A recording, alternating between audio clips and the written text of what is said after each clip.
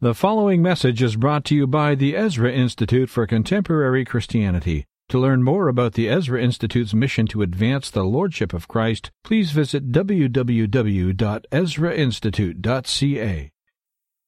Continuing our theme of life today, life issues, by taking a look at charity and social justice, essentially. Social justice and charity, whichever way you want to spin it.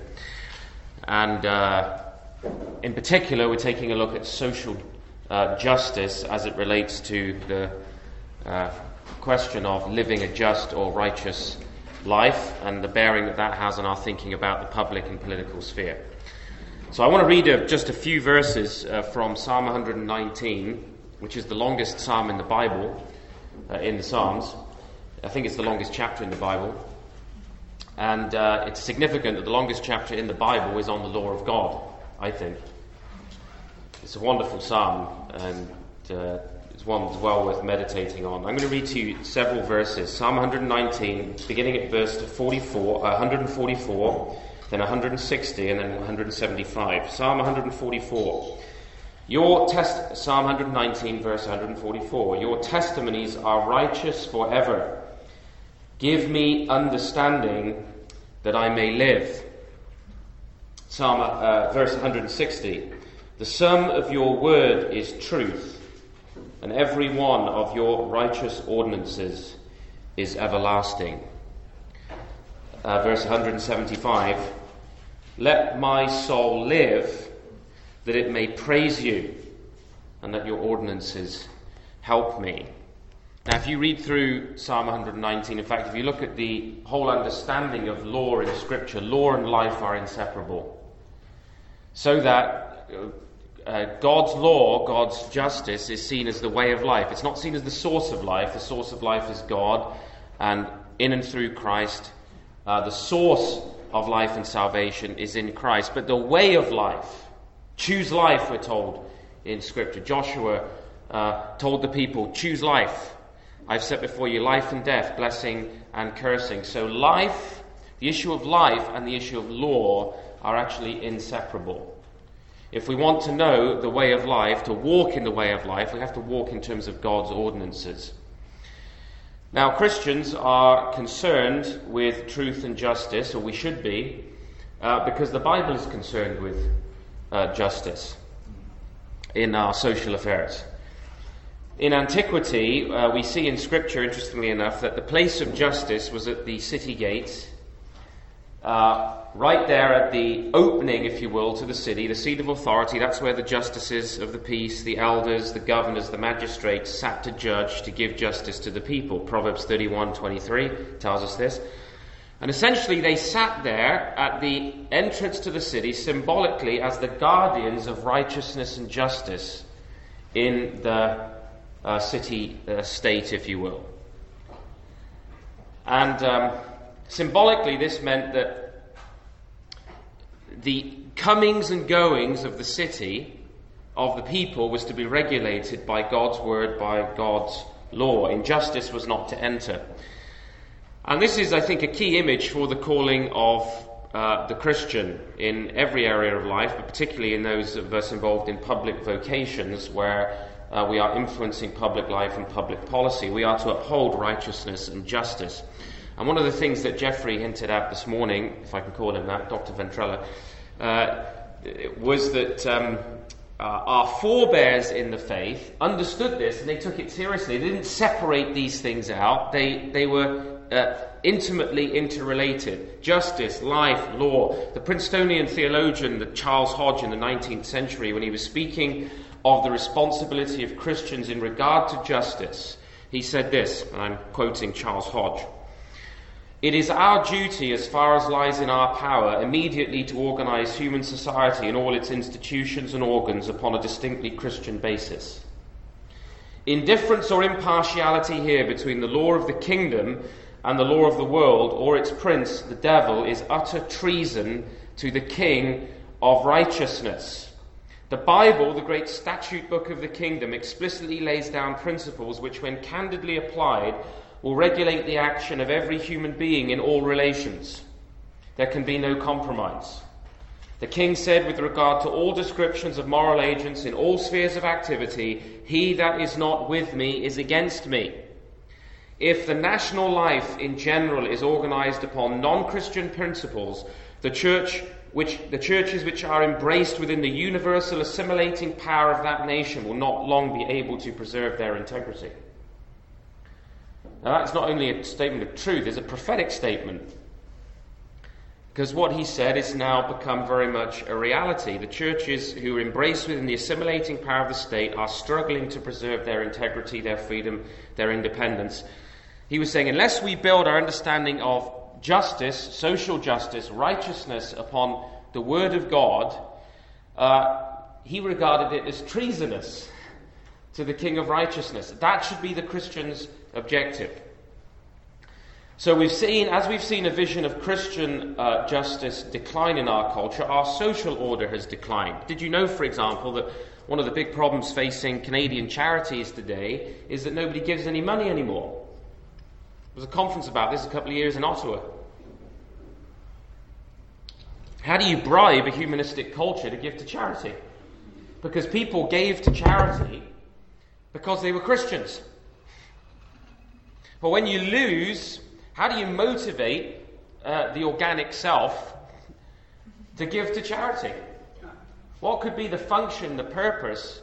What's meaningful about charitable giving, about social concern, if you have lost a Christian understanding of the human person? So when law ceases to express justice, what happens is it doesn't command respect any longer.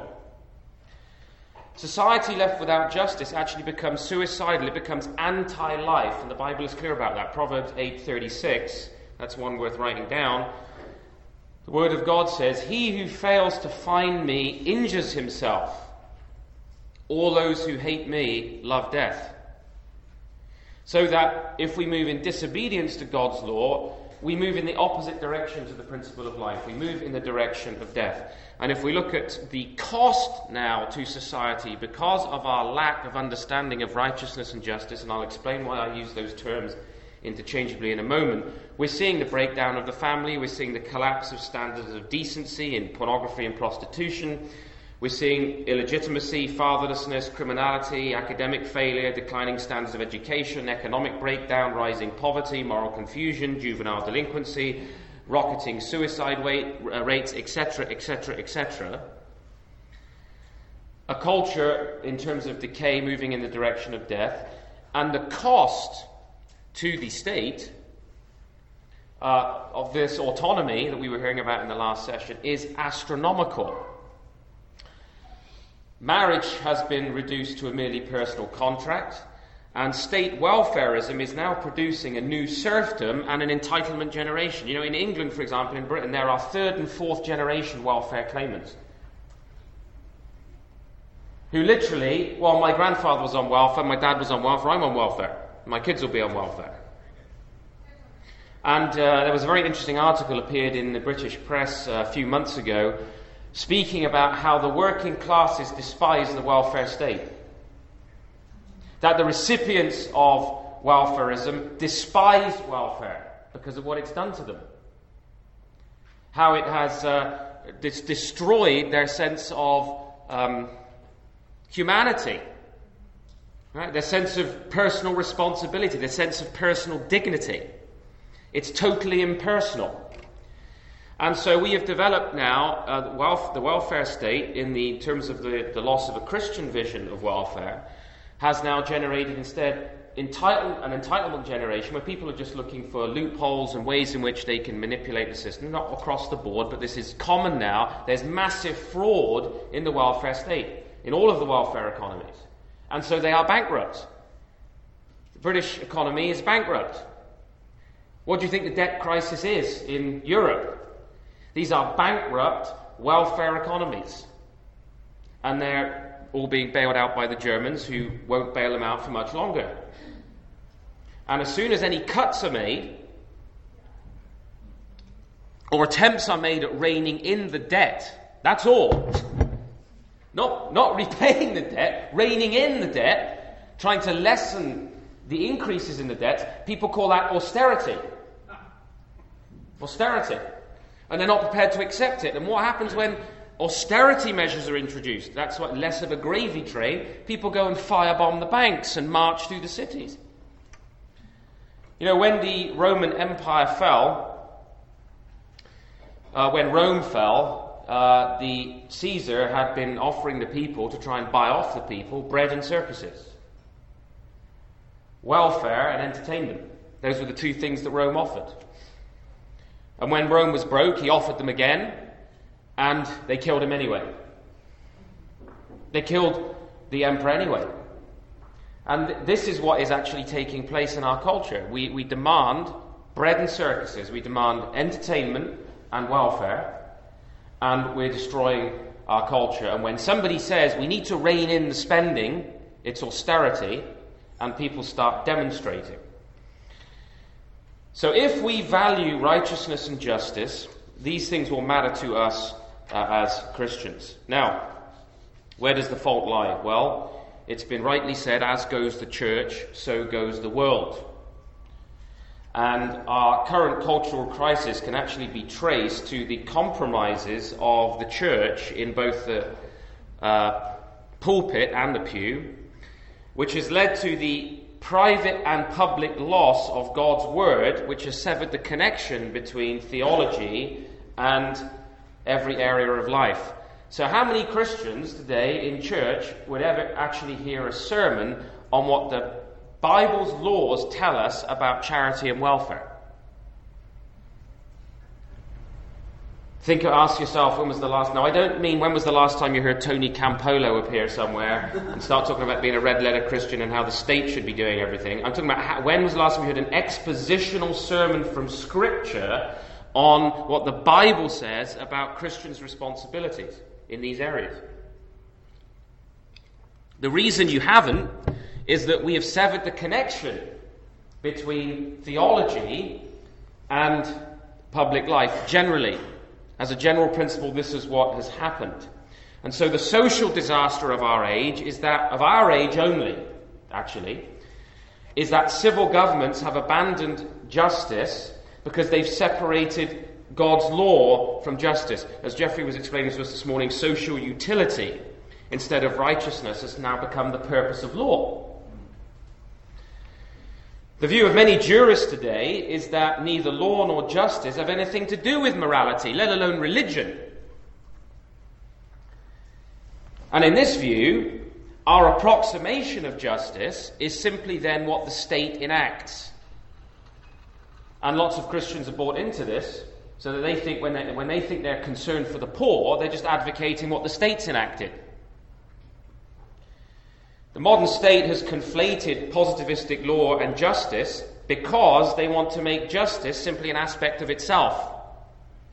Justice will simply be an aspect of the state and its legislation, where the principle then of freedom disappears because there's no appeal beyond the state. And Geoffrey dealt with this in detail this morning, but this is true in Canadian politics. Do you remember Michael Ignatieff, the Harvard professor, former Liberal leader here? On the issue of law and sovereignty after 9/11, this is what he said: a sovereign is a state with a monopoly on the means of force. It is the object of ultimate allegiance and the source of law. Michael Ignatieff. This is not just legal philosophers and scholars of the 19th century. This is what our politicians are saying. Let me read it to you again, what he said. A sovereign is a state with a monopoly on the means of force. It is the object of ultimate allegiance and the source of law. So justice becomes essentially an issue of sovereignty. The question is, whose sovereignty?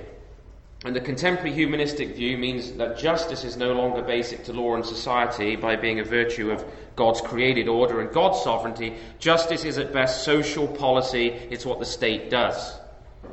And this has led to Christians thinking, well, if I'm going to be involved in advocacy for the poor or issues of charity and so forth, well then justice is what the state does. Justice is what the state enacts. Sovereignty is what the state is doing. But the Christian view is radically different.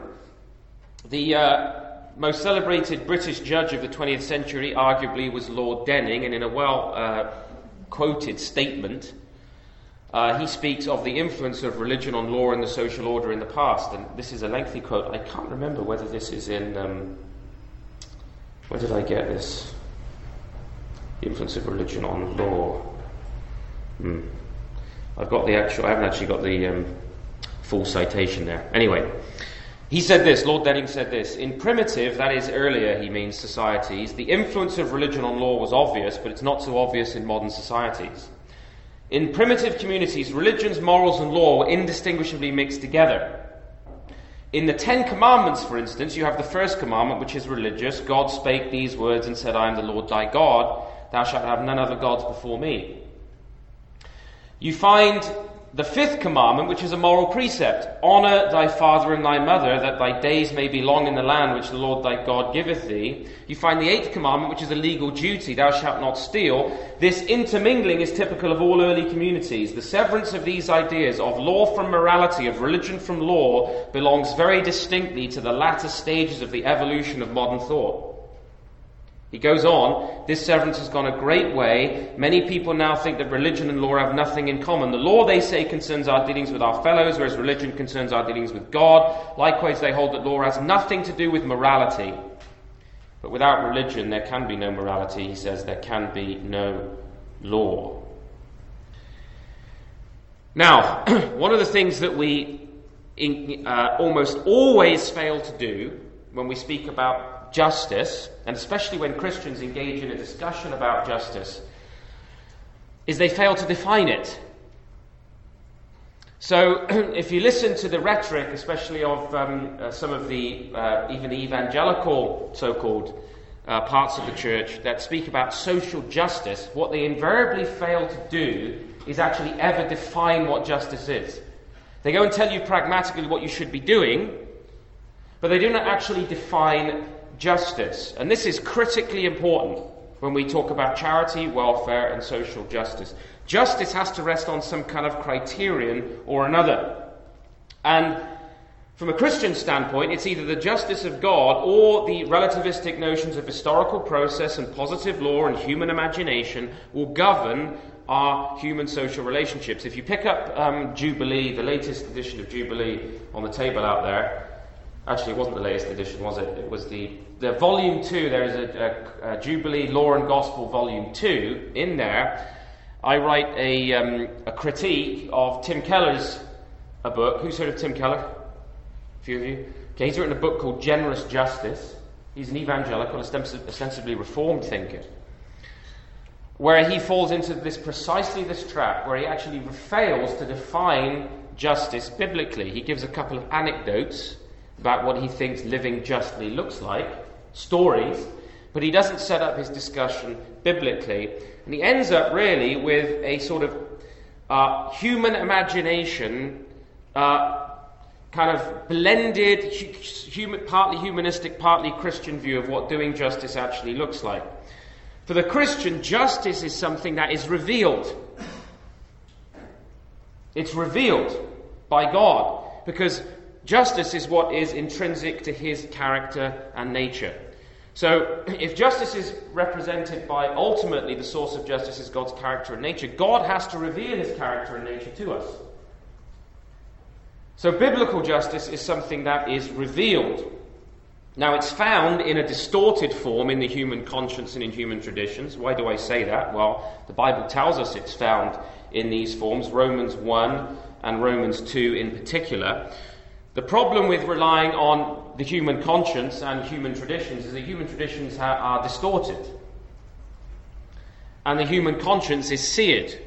So we can appeal to people's consciences, but people suppress the truth and unrighteousness. So even though the Bible says men know God in a certain sense, they also suppress the truth about God, and they don't know God in another sense. So God has revealed certain things about himself in our very being, but with clarity he reveals justice in his law. That's why God's law was necessary. Paul says, I would not have known what it is to sin, he says, but by the law. So the clarity of God's righteousness and justice is revealed in God's law, and of course supremely in the person of Jesus Christ. And Jesus was the only man who obeyed and fulfilled the law perfectly. So Christ was in some sense, the living Torah. He was a walking Torah. He was the walking righteousness and justice of God. That's how actually the Bible sees him. That's how the Bible sees the Messiah.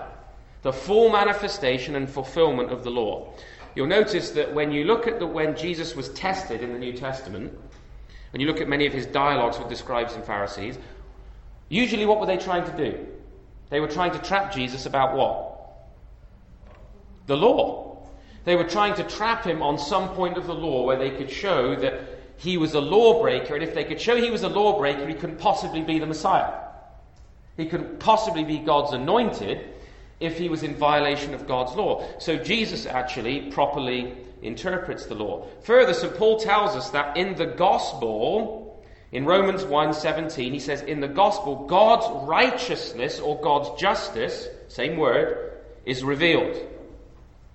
So that in the Lord Jesus Christ, and in the gospel, God's justice is revealed. So the pursuit of justice involves also, in some respects, and we'll touch on this at the end of this session, the atonement. The atonement tells us something very important about God's justice. So the pursuit of justice, which Christians talk about today, has to be done in terms of an ultimate criterion for justice. And if this isn't biblically rooted in God's righteousness, then God's righteousness then is actually not being revealed in our lives, no matter what we call it. We can call it social justice, we can call it justice, we can call it righteousness, but if it is not rooted in God's word, it isn't that. It's something else. Inevitably, the pursuit of justice takes various forms. Socio-political engagement, where we're seeking to see unjust laws, unjust statutes and judgments that oppress or abuse or violate God's order, things that are propagating injustice. We want to see those things revoked, replaced with just laws and judgment, and so on. So it becomes utterly critical that justice is something that is defined, the source of law and justice. Because if you don't know what the source of law and justice is, how are you going to identify injustice? I mean, how do you know what injustice is? How do you know what tyranny is? How do you know what oppression is? People talk about oppression, but unless you know actually what justice is, how can you identify what is unjust? You have a quiver in your liver. What was it that Jeffrey said this morning? Something sort of coming up from your glands. How do we identify injustice if we do not actually know what justice is? And this is why a lot of the Christian church gets duped into these neo-Marxist visions of social justice, because they don't actually know what justice is. It's never been defined for them. It's certainly not being defined for them in the pulpit. Now, the early church's notion of social justice, which they wouldn't have called social justice, that's actually a Marxist term, I don't like it, but we can redeem it if necessary. Let's call it public justice. Brought them into direct conflict with the establishment of their day, because as we saw yesterday, they proclaimed the lordship of the Messiah King and his lordship over everything. So they based their notion of justice, the early church, on the Christian creed. Every social order, one way or another, has a governing principle of justice that is based on a social theory. And this is the thing to look for. This is the thing you need your antenna attuned to when you're thinking about public justice, social justice, welfare, charity. Every governing principle of justice rests in part on of necessity, I should say, is based on or is part of a social theory. Now, that social theory might be Christian. That social theory might be Islamic. The Muslims have their own theory of social justice. Islam is statist in orientation. They have their own principle of giving. It may be humanistic. It may be biblical. But behind every social theory is an essentially religious perspective. And behind every religious perspective there is a God, big G or small g. That is, there is a sovereign, there is a concept of sovereignty. That may be incarnated by the state, as we heard from Jeffrey, or by Jesus Christ the Lord. Sovereignty is either going to be transcendental, something that God discloses, or it's going to be immanent, something that just emerges in the process of history. It's going to rest either in God, justice, or it's going to be an attribute of man and his order. Now, this dichotomy is fundamental. It is utterly fundamental. Now, the original meaning of the word justice in the Bible is coextensive with righteousness. So throughout the Bible, justice and righteousness are interchangeable terms. In the Old Testament, a just person is a righteous person who does what is right in accordance with God's revealed law, Ezekiel 18:5.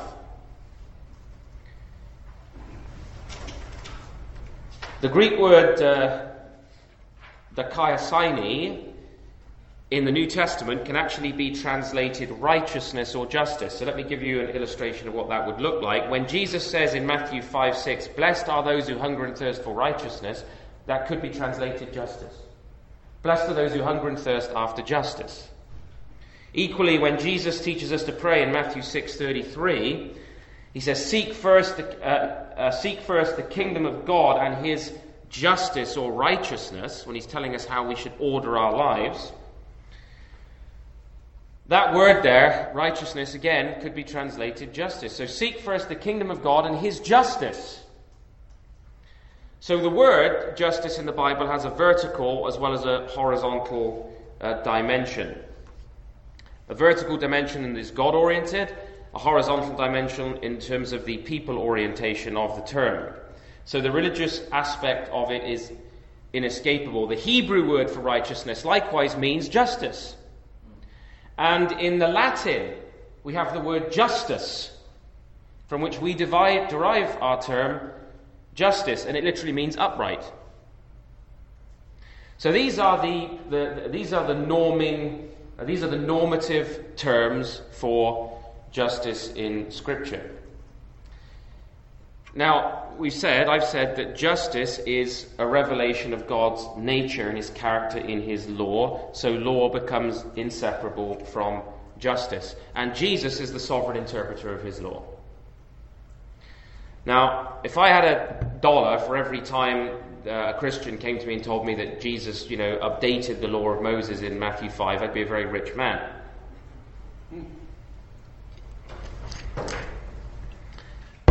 So that people often appeal to the red letters, and they say that, well, it's all well and good talking about God's law being the definition of justice, but surely the Jesus way is higher. And Jesus says, turn the other cheek and redistribute wealth, and you want chapter and verse for that.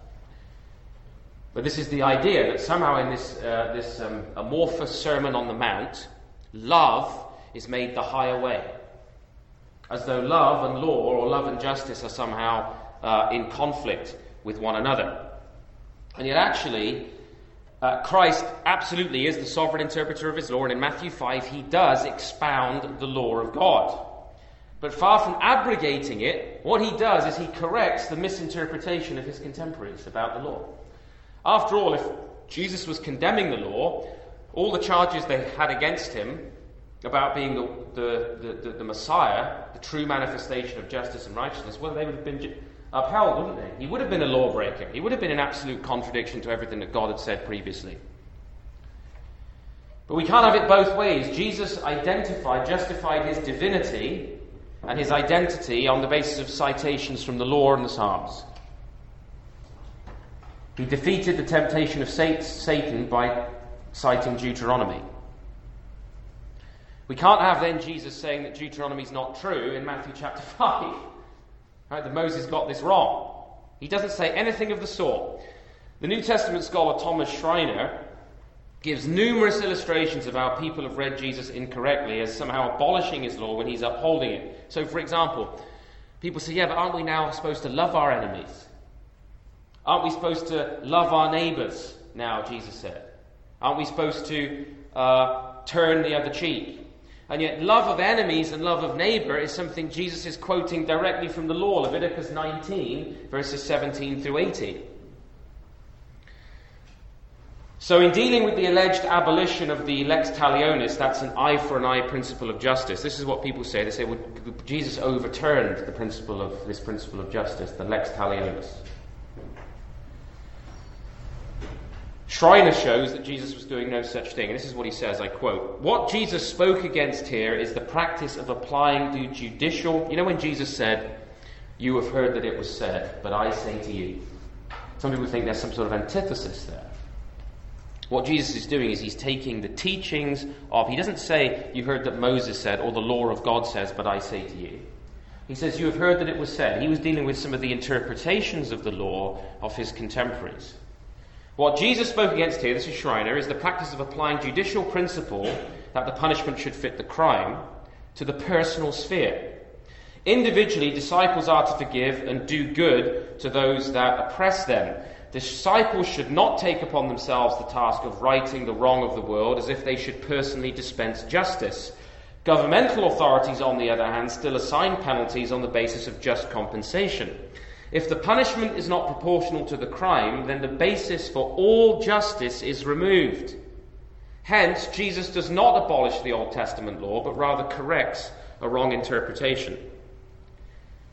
So the principle of the lex talionis is actually central to a biblical understanding of justice. And I'm going to show you why this is relevant to the question of charity and welfare in just a moment. Justice in biblical faith means restitution and restoration. It does not mean redistribution. Justice in the Bible means restitution and restoration. That is the restoration of God's order in everything. Nowhere does the New Testament overturn the principle of just compensation. In fact, if you look at the... I don't want to digress too far on this, but if you look at Jesus' encounter with Zacchaeus, it's not just a children's song about a little man who climbed a tree. There's some very important principles in there. When Jesus went to the home of Zacchaeus, do you remember what happened? Zacchaeus was a tax collector, and he was a thief. And the mark of the fact that he was repentant was that he restored... Somebody remind me, how many times as much? Fourfold.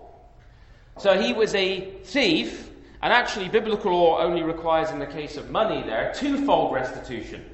But he offered fourfold restitution. What does Jesus say? Today salvation has come to this house. Because his repentance was met with restitution. This is what John the Baptist required when he was preaching to the crowds, including the Roman soldiers. He required that they not oppress people. He doesn't actually tell them to leave the army, interestingly enough. But he says that bring forth fruit, meat that is evident of repentance.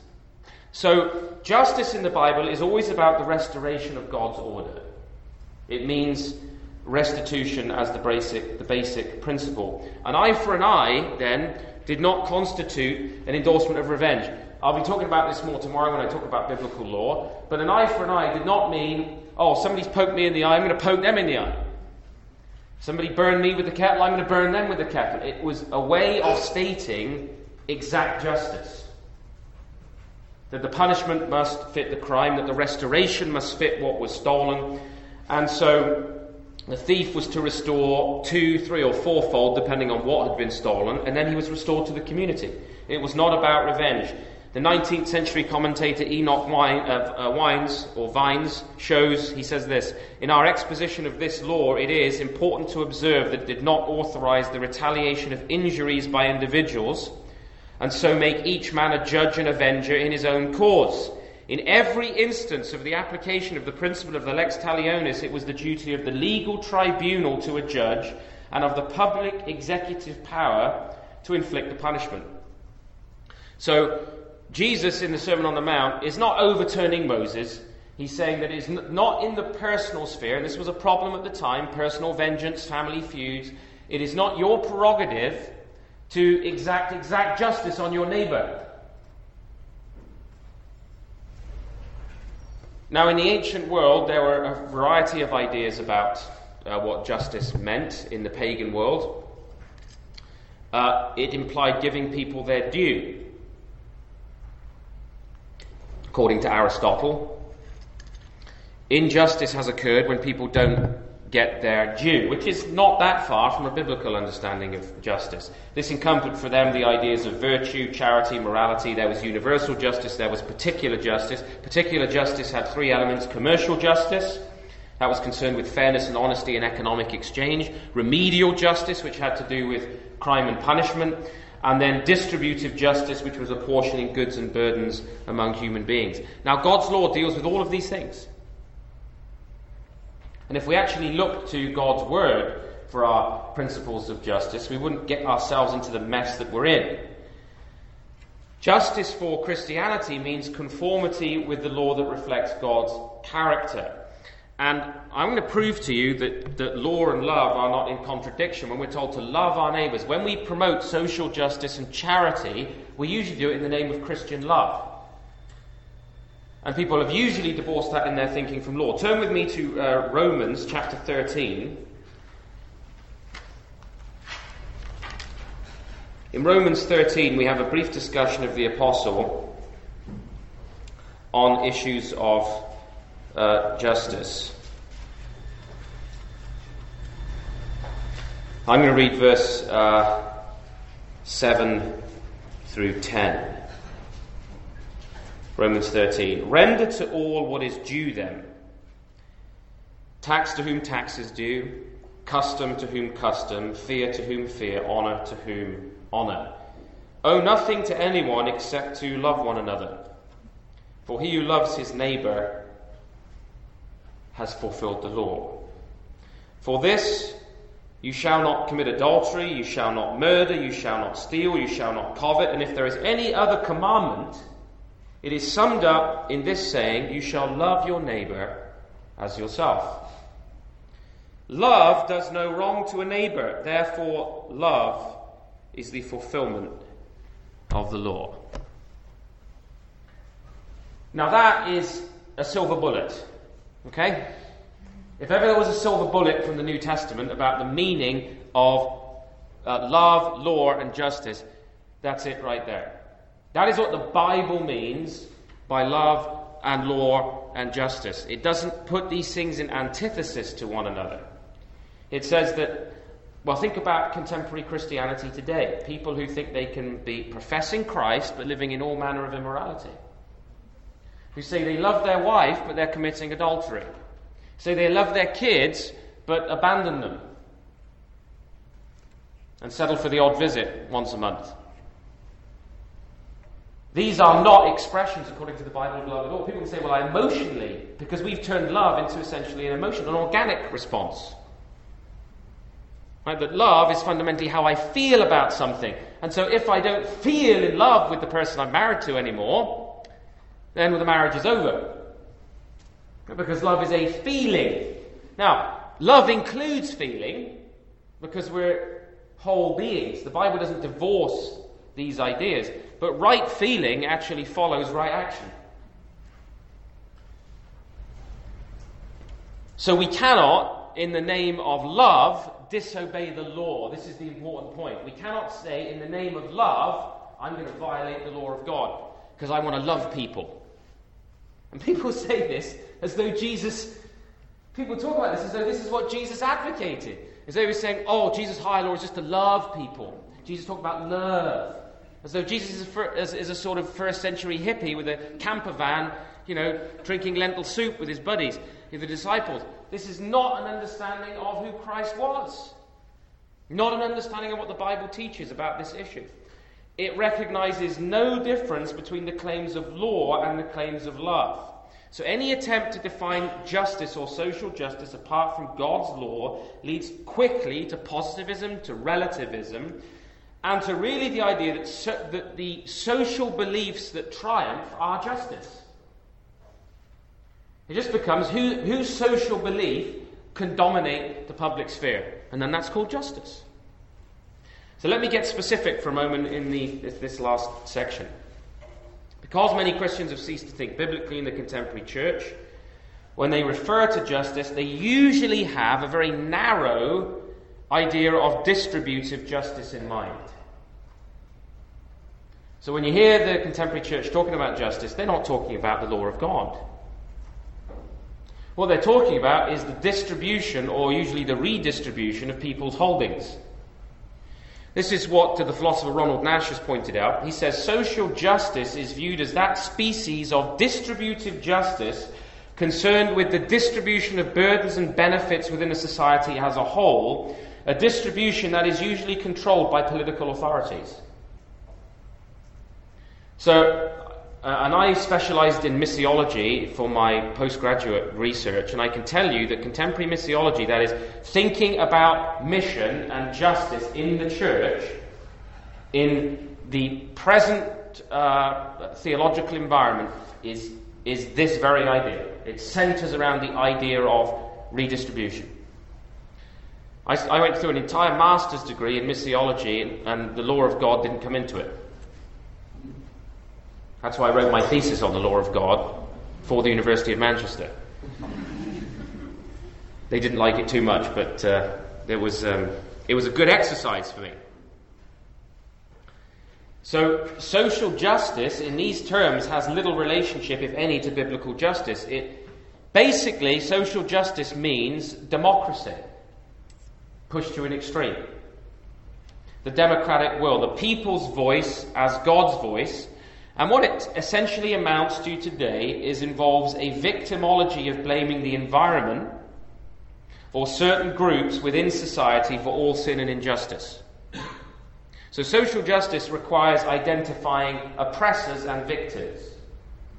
I think you're going to be dealing with this, Jenny, probably extensively, so I'm not going to steal her thunder, but she's going to deal with this extensively on the last day. But in this context, everybody supposedly has the right, as a matter of justice, to equal access to land, equal access to resources, education, opportunity for betterment, a good job, adequate income, various social services, and more so now, not just access to these things, but an equal right to positive outcomes in my use of those things. A ridiculous case came up recently, I was reading about in Quebec, where a disabled man is trying to sue the provincial government because he is disabled. He thinks he's got a less equal opportunity for sex. Thinks he's less attractive to women, he's got less opportunity to express his sexuality. That, therefore, is discrimination. And the welfare state should pay him money through the social services to pay for prostitutes so that he can have sex. Now, that may sound absurd to you, but that is logical. If justice is equalization, which is what the modern concept means, right, the removal of distinctions, then all you have to do is try and show that compared to somebody else, you are in some way worse off, discriminated against, have less opportunity, and your outcomes are not as good. So this now includes, even amongst so-called evangelical writers, the question of homosexuality, gay adoption. That is put forward as a justice issue. It's an issue of social justice. This is the argument of Peggy Campolo, Tony Campolo's wife, in a book called The Justice Project, an offering by the Emergent Church. That it is a justice issue, gay marriage and gay adoption, because these are an oppressed minority and justice is equalization. So that can be in the economic sphere or any aspect of the social sphere. Equal access to these things. And what this does, it doesn't define justice at all. All it does is give you an endless panoply of entitlements. It doesn't say anything about justice. What do those things have to do with being just and giving a person what they're morally due? We were discussing yesterday with some of you about whether a full education is a human right. We have to ask questions about that. Certainly it's a great human boon, it's a human benefit, we should strive for it. It was the Christian church that introduced, actually the Hebrews first, but then the Christian church who invented universal education, because we saw it as so important. But human rights are not the same thing as God's law and what God requires. So there is a very deep division here between various forms of social political deliverance through social justice, that is equalization, And by contrast, the theological solution to the social consequences of sin through biblical justice and Christ's atonement. The infiltration of these ideas in and through the church has actually come through liberation theology. How many of you have heard of liberation theology? Okay, some of you. That term liberation is another important byword within the social justice movement, within contemporary politics, right? Women's liberation, animal liberation, child liberation, and perhaps most importantly today, planetary liberation. So the sort of new essence of oppression is the planet. The planet is being oppressed and raped and abused by the human virus, by the infection of human beings. And actually, if you're going to take the side of the poor and the oppressed, you have to take the side of the planet. Because until you rectify these structural problems with planetary injustice, that's what Al Gore is a religious man. Deeply believes this stuff. You have to liberate the earth. You have to liberate the planet. You have to liberation means the removal of distinctions. So liberation theology, which came into the church, is about economic salvation. It's the replacement of the salvation of Jesus Christ with economic equality. As one social commentator has summarized it, he says, modernism's characteristic message is the social gospel and social action. Modernism is the statist theology of contemporary man. Its gospel is that the state has an answer to all man's problems. Whether it be a burden of body or soul, poverty, cultural deprivation, mental health, disease, ignorance, family problems, and all things else, the state has a program and a plan of salvation. Liberation theology essentially says this. Dr. Dave Breeze defines liberation theology for us. He says, what is liberation theology? This is modernity in the church. He said, it is the view that holds that Christ came into the world to be our economic liberator. It asserts that his first purpose was to free the poor and the oppressed from the shackles of economic constriction. In actuality, liberation theology redefines sin. Sin is to possess wealth in the face of the world's poverty. Righteousness is to redistribute that wealth, giving it to the poor. Evangelism is also redefined. It is seen as the announcement of the economic liberation of Christ and the invitation to the oppressed peoples of the world to join the revolution he ordains. And this idea has come right into evangelicalism today in the form of various emergent movements. Christians writing about justice on the whole see social justice as requiring coercive salvation through the powers of the state to bring about the ideal just order.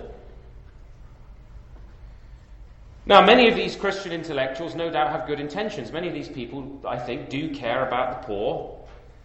They are concerned for justice in their society.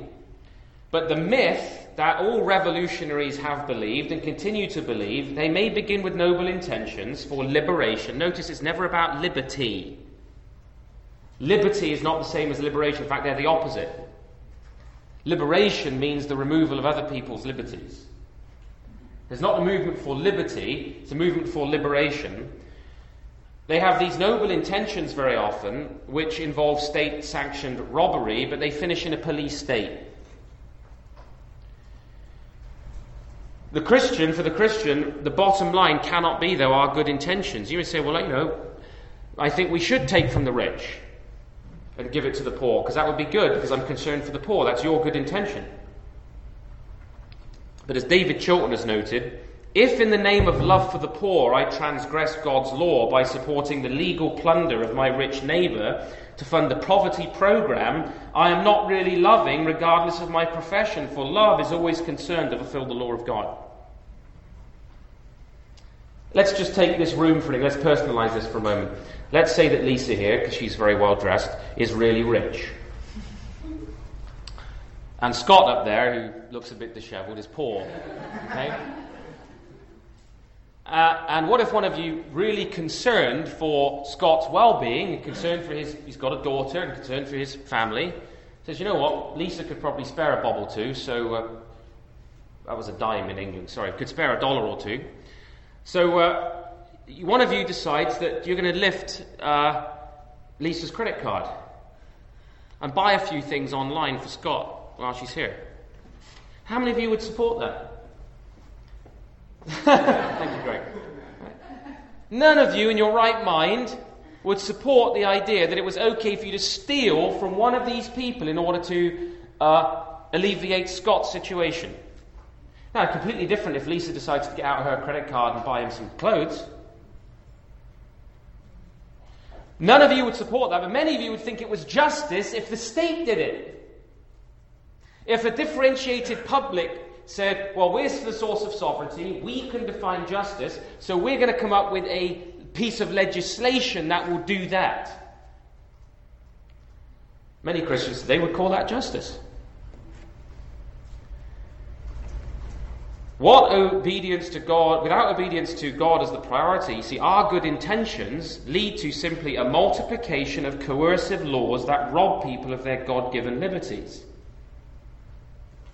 Now, the issue, you may think that Lisa ought to make a large donation to Scott. But how is that up to you? How is that a matter of justice for you to determine or coerce? I'm wearing a pair of $300 pants right now, made by Canali. Right? They won't fit most of you because I'm a lot slimmer than most of you here. But they were given to me. They were given to me by a wealthy member of our congregation. He'd never worn them. He'd gotten too large. He'd had them sat in his closet for ages. I can't afford to buy a $300 pair of pants. I've got 3 children. I'm a pastor. Right? But would it have been right for a member of the congregation to say, that guy's got 5 really nice jackets and those Canali pants and he's not even wearing them. I'm stealing those and giving them to the pastor. You need to look at the state of his pants. None of us would support that. But in the name of social justice, we pursue many of these things in the name of God. By contrast to biblical faith, let me just cite to you what we find in the law. The number of laws given to us in the Torah is limited. 613 by rabbinic reckoning, fewer by Christian counts. Again, these laws are mainly enforceable by God, not by man. Those that can be enforced by man, for the most part, placed in the hands of the family, the specifically religious agency, or the state. They do not empower any institution or agency to control man and life. The primary solution to problems is not by means of coercion, revolution, or punishment, but by means of regeneration. Force is not abolished because it is needed in a fallen world, but it is limited. A culture that relies on force to maintain itself is already in a process of decay and dissolution. Civilization is constructed on the premises of a religious faith, and it wanes when the faith wanes. When men play God, they are unable to regenerate any man. They cannot by their fiat will make of any man a new creation. They must rather rely on compulsion, from compulsory education to strict controls on every man. The state seeks to recreate man by means of coercion. George Orwell in the novel of 1984 saw the end of the state's power as the naked exhibition of total power, a boot stamping on a human face forever.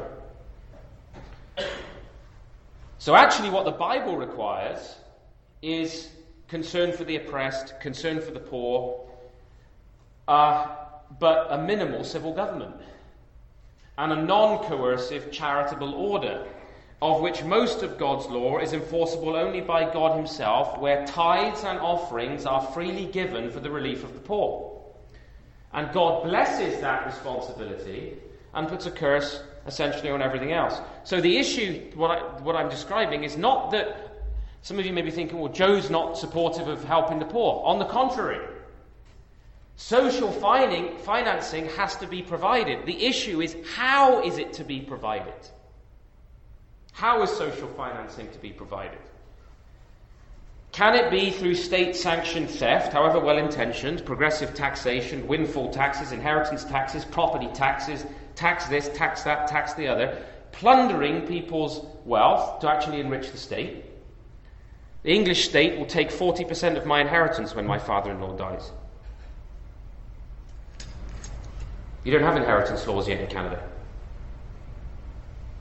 When my father-in-law passes away and leaves my wife and I his estate, The state believes itself to be the elder brother, and they will seize 40%, which means we will immediately have to sell his assets in order just to pay the tax bill.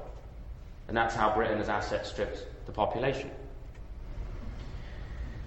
We are actually commanded by Christ to give freely, but we are not to support the politics of covetousness, envy, and class warfare, which only creates social disintegration. It doesn't serve anyone. Anybody with the gall to suggest that the English welfare state today has blessed the poor is living a delusion and ought to go and move to Birmingham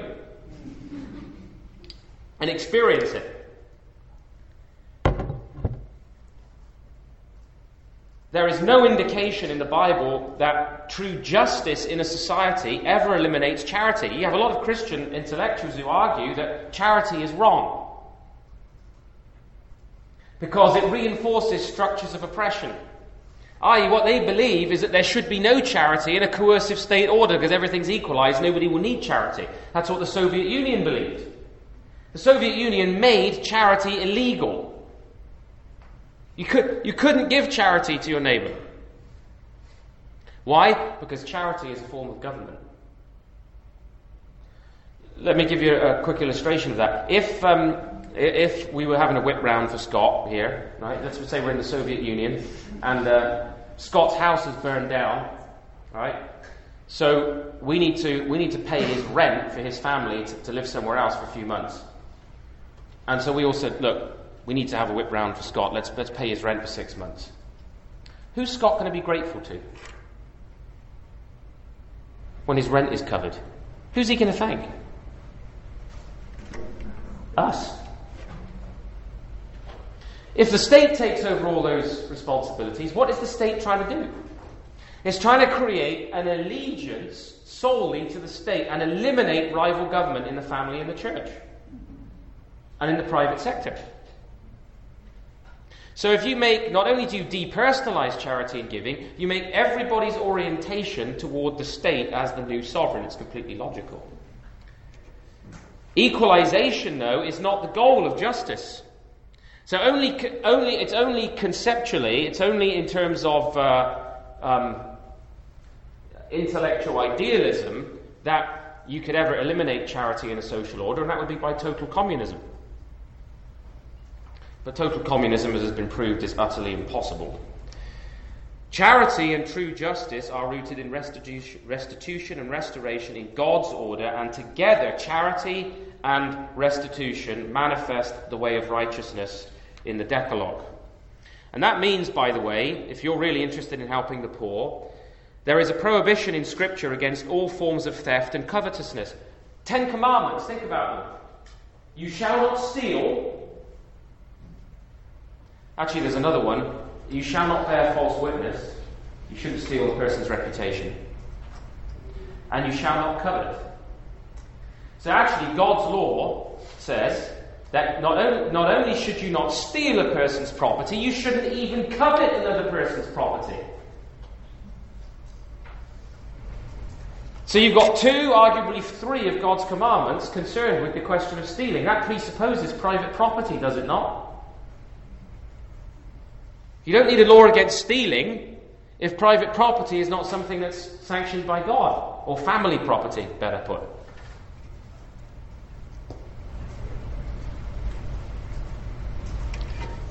So whenever you hear a Christian advocating theft by the arm of the government, well, we're advocating breaking the 10 Commandments. What God does require, though, is 3 tithes, which approximates 15 to 18% of your income. 3 tithes, only 1/10 of which went to the priest for public worship. The rest went for education and social provision. And you know, in the history of Christendom, the church paid for education and all welfare, hospitals, everything. The church paid for it, not the state. The church funded it. Christians funded it through the tithe. Only 5% of North American Christians tithe now. So if we abandon God's law as a means of provision for the needy, the tithe, and replace it with statist justice through institutionalized robbery, state coercion, it's actually a double theft from God. We're robbing God of his tithe, and then we use the state to rob other people to do what we're supposed to be doing. See how unjust that is?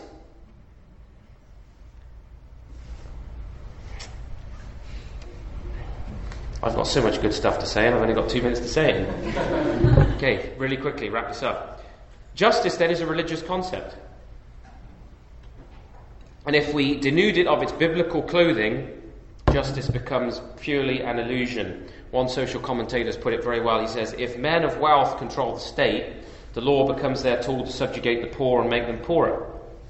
If poor men control the state, the law is used to rob the rich and all hard-working people to support those who want to live on the proceeds of robbery.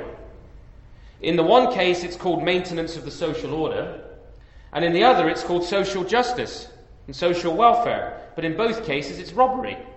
And today, because God's righteousness is despised, the nations of the world are becoming robber states and lands without justice. You know, Augustine said this. He identified this issue very clearly. He says, justice being taken away, then what are kingdoms but great robberies? For what are robberies themselves but little kingdoms? He says if you take justice out of the state becomes nothing more than a great robbery. There's the story told of, I think it was Alexander the Great on the high seas. I don't know if any of you remember this story when he boards a vessel for piracy. And the pirate, being a quick-witted individual, he was being arraigned for illegal piracy. And he said to Alexander, he said, what I do with one little ship is called theft, and what you do to entire nations is simply called empire building. So if the state is denuded of justice, well, you just create a robber institution. Very often when you read about the desire and the drive for social justice in the contemporary literature of Christians, what you get the strong sense of is that the problem is a sense of guilt. That we're carrying a sense of guilt about having wealth, about being colonists or imperial powers, about being male, about being Western, and so on. And the idea is that maybe by suicidal economic activity, state-sanctioned theft, self-punishment, sacrificial burden-bearing, you think about the countries that the Western world is funding through foreign aid, who are using it to kill people, guilt payments, carbon taxes, and so on. This is actually a human attempt to alleviate the problem of guilt. Marxism actually is essentially a redemptive system. The Marxist statist character of its thought is interesting. It's a kind of self-atonement.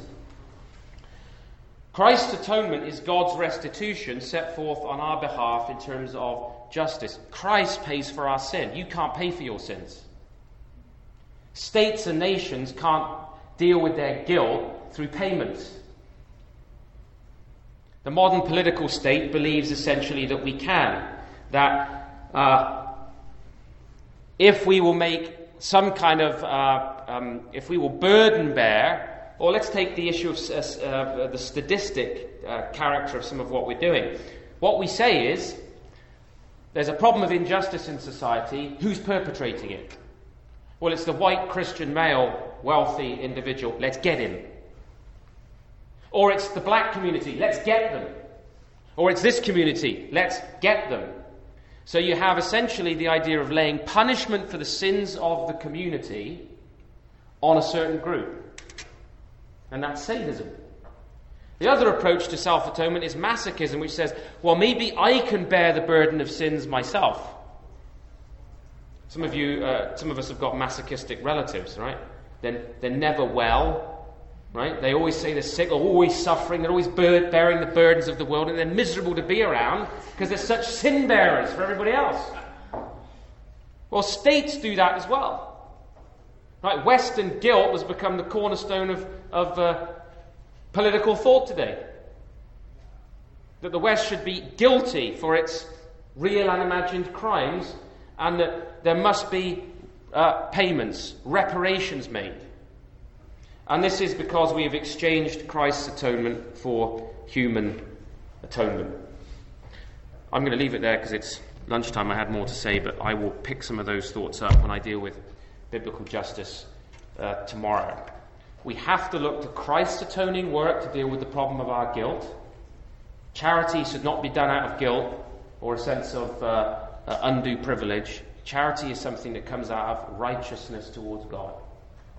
Christ has redeemed us, we're freed from the power of guilt, and now out of generosity and obedience to God in the way of righteousness I give. And I want to bless others, I want to be a blessing, I want to care for the poor, have concern for the oppressed, work for the fatherless and so on, because I have been redeemed by the Lord Jesus Christ. Modern politics is a counterfeit atonement. And it's this modern concept of social justice, our way of alleviating our pressing sense of guilt because we've abandoned the atonement of the Lord Jesus Christ. Thank you for listening to this message brought to you by the Ezra Institute for Contemporary Christianity. Please feel free to share it with friends, but do not charge for or alter the material in any way without the express written consent of the EICC. Thank you.